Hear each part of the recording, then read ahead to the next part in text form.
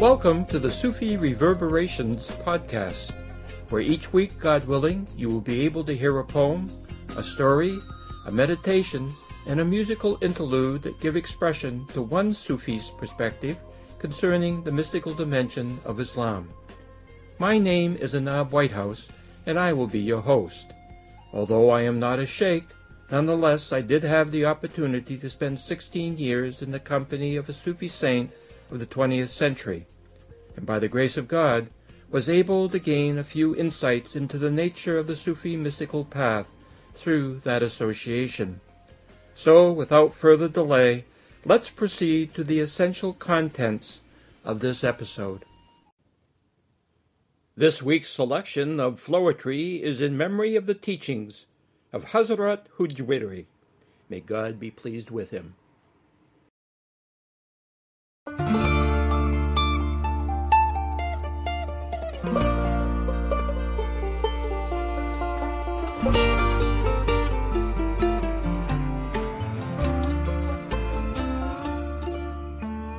There are some who claim that nothing can be known, but when one seeks to verify this idea, its truth seems contradictory, since the proof is its own antithesis.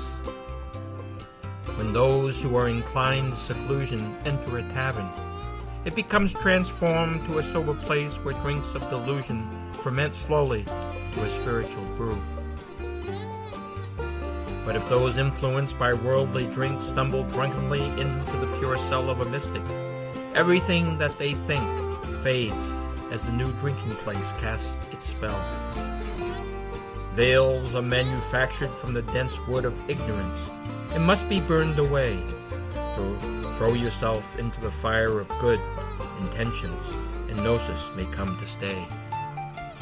A Sufi soul keeps a balance between thought and action so as to be present in consciousness with what is felt and seen, to be with what is and not be absent. Some say the central mark of poverty is to have no worldly goods in one's hand. Others claim that when the self is empty of once, then we may come to understand. A drunken seeker came into a store and was called a madman by one and all. He said, "My madness is sane to its core, while your sanity has entered freefall."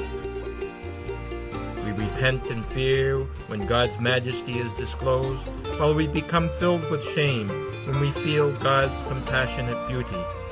But they are two faces of the same game. If you look to creation, you will fail. Therefore, divest yourself of worldly ways and look for truth so that you may prevail in the mercy of God all of your days. The Quran says that whenever a place is invaded by a powerful king, that space is destroyed. Why not let God's grace lay waste to your soul and help freedom bring? Both poverty and wealth are teaching tools. One is corrupted by forgetfulness, the other is spoiled by covetous fools. Each lesson must be learned to have success. Satisfaction joined with contemplation is better than combining hungry pain with mortification by privation, for through concentration souls become sane.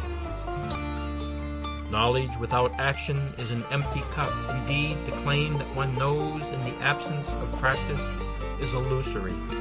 Only through discipline will you be free.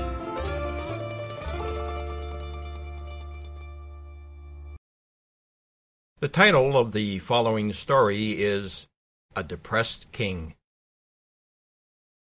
There once was a king who had everything a person possibly could want in the way of money, fame, power, and material possessions. In addition, the king had been blessed with good looks, considerable intelligence, and extraordinary health, to such an extent that he had never known a sick day in his life. In fact, Not so much as even a slight toothache had touched him. Yet he felt something was missing in his life, something that his wealth could not buy, nor his power command, nor his fame attract. Consequently, he was mystified by his condition because he had been brought up to believe that the gateway to happiness was gained through all the money, treasures, and status he already enjoyed. But alas, he was not happy. However, the king was not an ungrateful individual, and despite his feeling of dissatisfaction or a sense of malaise about a certain aspect of his life, he was very thankful for all the many, many blessings which had been conferred on him. Indeed, since the king was a good man who cared about his subjects and was not interested in being a tyrant or making the lives of his people miserable, and because he was not someone who had acquired his wealth at the expense of his subjects, through such things as taxation, stealing from them, or confiscating their lands, the king did all he could to try to improve the lives of others by sharing his good fortune with them. Being human, however, sometimes the king became disappointed with his life. While there seemed to be no reason why he should feel unhappy or sad, nonetheless this was his condition, and he seemed powerless to do anything about it. Furthermore, the combination of a lack of understanding concerning the source of the problem, along with his inability to do anything about it, would, from time to time, induce him to fall into a condition of despair about existence. Whenever he came under the spell of this state, he would become agitated with trying different kinds of activity, or seeking to find something that would alleviate his sense of pain and darkness caused by his mysterious ailment.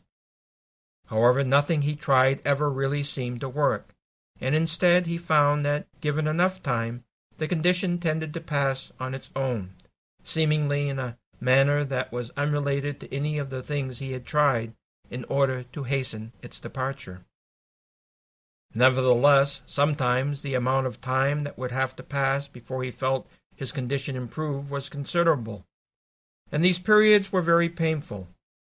Furthermore, he was somewhat fearful because he believed the length of his depressions was starting to increase with each new manifestation of the malady. One day, when the king was in such a state of depression, he assembled the people of his court and said, "My people, I am sorry to say on this occasion that I am under the sway of a certain kind of darkness and emptiness within, and although I have tried different things to dispel this feeling, I have been unsuccessful. So I thought I would try something else and see what happens, and I need your assistance in this." Since the people of the court recognized the king as a just and good man, they were eager to do whatever he wished and awaited further instructions. These duties were spelled out when the king informed them, "Please, go into the city and as quickly as you can, bring to the great hall of the palace whatever people you may find from our kingdom. When those whom you have gathered have been assembled, I will make an announcement that may be of interest and benefit to everyone." The members of the king's court set about their task. Within an hour, a great many of the king's subjects had streamed into the great hall. The room was filled with an electricity of anticipation concerning the king's forthcoming pronouncement.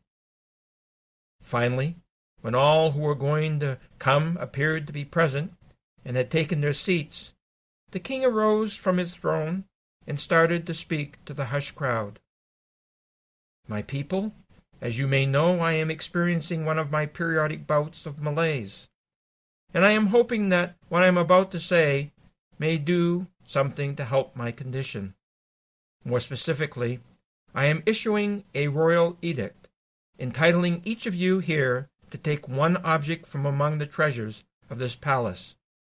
When your appointed turn arrives, please take whatever you like, whether it be jewels, gold, or other precious things from the palace, and leave in peace. If I can't be happy, then perhaps seeing your joy will help bring some sense of contentment into my life." The people were all amazed at the king's generosity and kindness.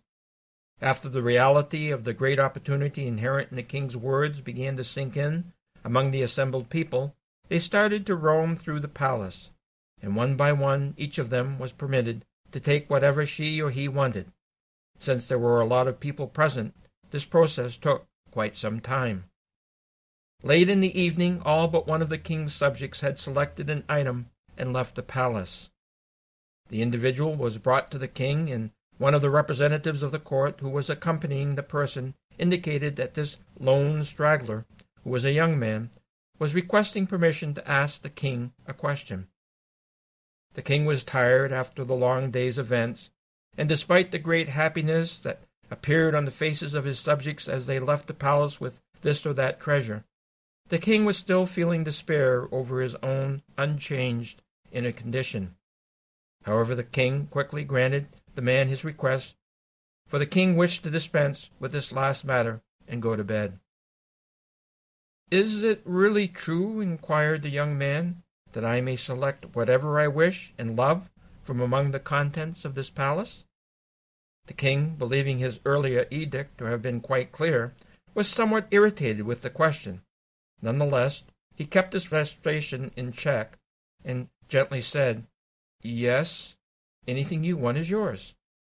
The young man hesitated a little, and then, eyes brimming with emotion, indicated, "In that case, I want your friendship because I have always loved and admired you as a human being." One of the king's attendants said to the young man, "What a clever fellow you are! All of the other people took a single item, but you're going for the source of everything. You play a good game, son. Why settle for one thing when you can have whatever you want, whenever you want it?" The young man replied, "No, that's not my intention. I only wish the king's friendship, nothing else." The king was somewhat stunned at the young man's words. After all, the individual could have had anything he wanted from the palace. Yet all he wanted was the king's friendship. But there was something even more extraordinary that the king noticed in conjunction with the young man's request. The king's depression and emptiness had disappeared. Today's musical interlude is entitled Lasting Impression.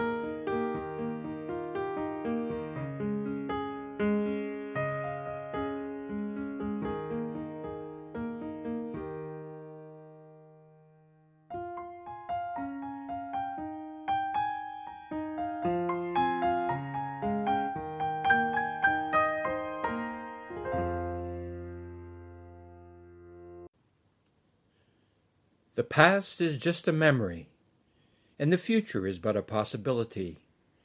How imperceptibly the present fades into what will never be again, as it becomes immersed in the mists of not yet realized possibilities. You are listening to the transitory, fleeting, perishable, fragment-filled remnants of the Sufi Reverberations podcast. I'm going to make you an offer you can't refuse. Well, I suppose all offers can be refused, so I'll amend my opening statement and simply say, I'm going to make you an offer that I hope you won't refuse. I would like to offer you free, and I do mean free, access to all 40 books that I have written, plus 35 pieces of floristry that were composed over the years, as well as 5 videos and some podcast recordings covering different topics. This is all contained in the Bridge software that is available through my website, www.anab, Whitehouse,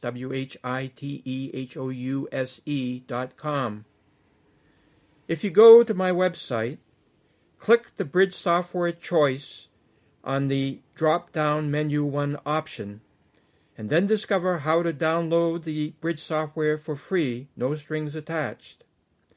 My hope is that you will like what you find in the software, and therefore will be willing to come back and participate in my Patreon campaign to gift books to various libraries. But even if you have no interest in supporting the foregoing Patreon campaign, nonetheless, the Bridge software is still yours to have for your personal reading, listening, and viewing experience. Today's edition of Meditative Thoughts is entitled Curriculum. Many people believe mysticism is just a lot of pie in the sky, cloaked in bizarre rituals. These same people tend to maintain mysticism is highly subjective, with little practical relevance to the real world. In addition, there is a strong suspicion among such people that spiritual guides are flim-flam artists who either want your money or wish to enslave you, or both.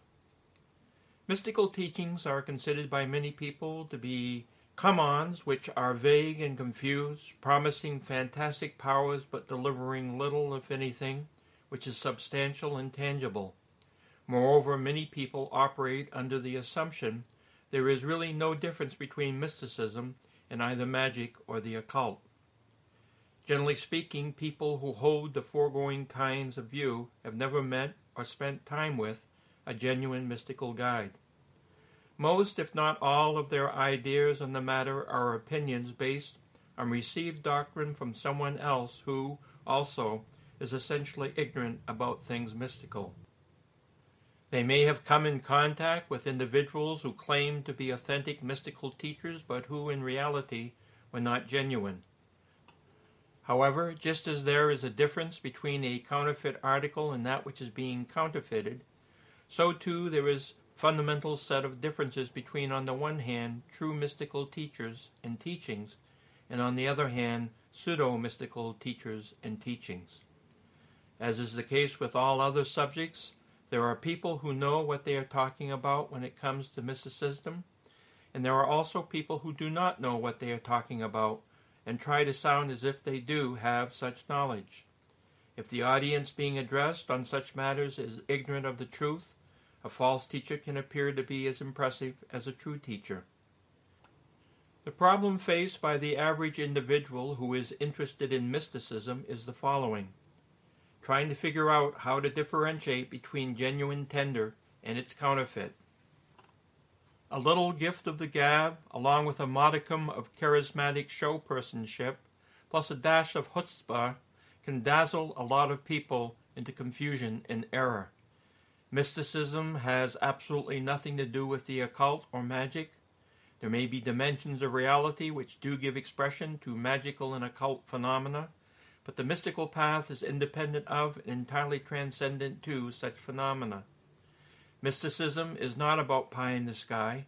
Mysticism is about the nature of the reality of our essential capacity and identity. Mysticism is not impractical. It gives expression to eminently useful principles and practices which help us resolve and deal with the problems of day-to-day life. Mystical teachers are not flim-flam artists who have an abiding interest in money and control of other people's lives. Genuine mystical teachers are artists of truth and love who are unfailingly dedicated to compassion and helping people to realize their full capacity as human beings. Mystical teachings are not a collection of rambling, obscure and vague pronouncements. True mystical teachings are very specific, often in-your-face challenges to and confrontations of the false self. Mysticism does not give expression to the ruminations of fanatical subjectivity. Authentic mysticism is the exact opposite of subjectivity.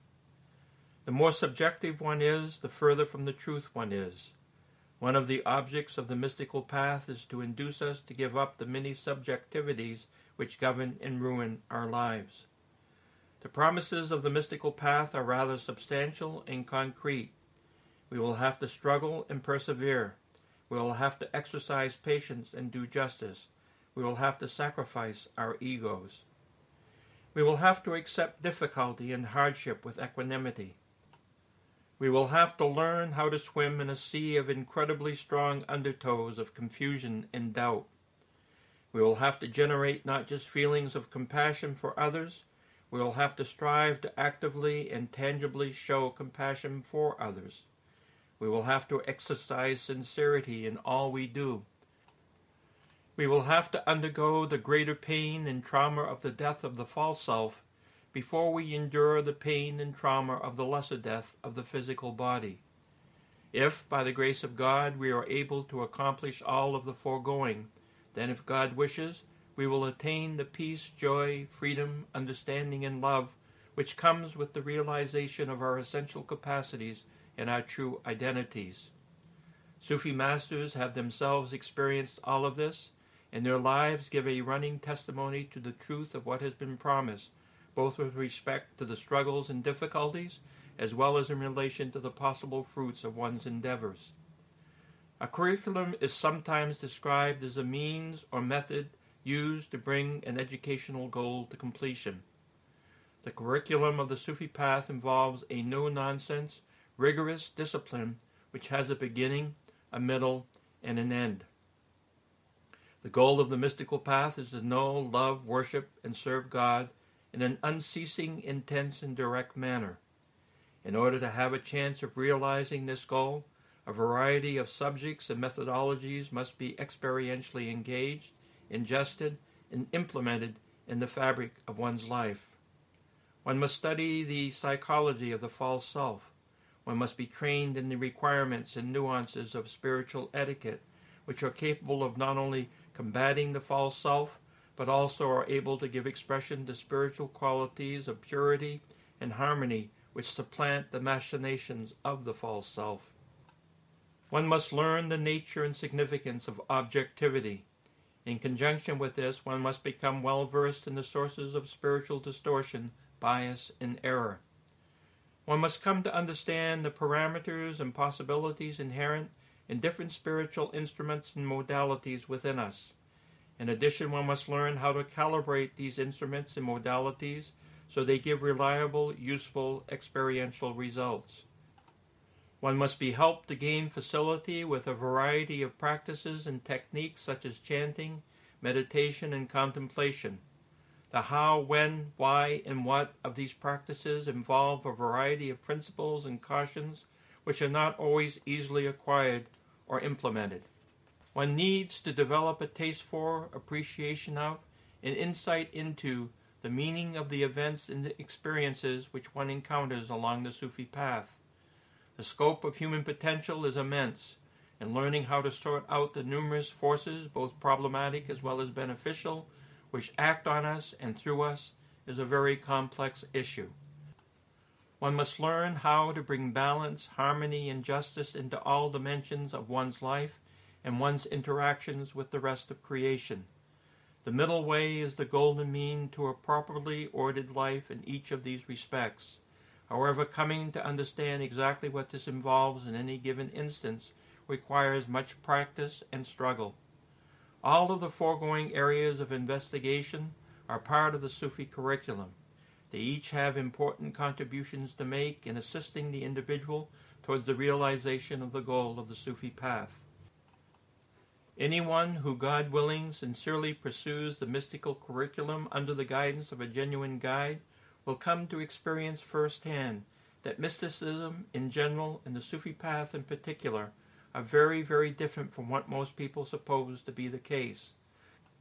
Such people will come to know mysticism as not an incoherent, subjective, impractical, occult-like set of speculations and theories which are incapable of satisfying the promise of self-realization and direct experience of divinity. You have been listening to the Sufi Reverberations podcast. I hope you will join me next week for a new episode of this program. May peace be your companion.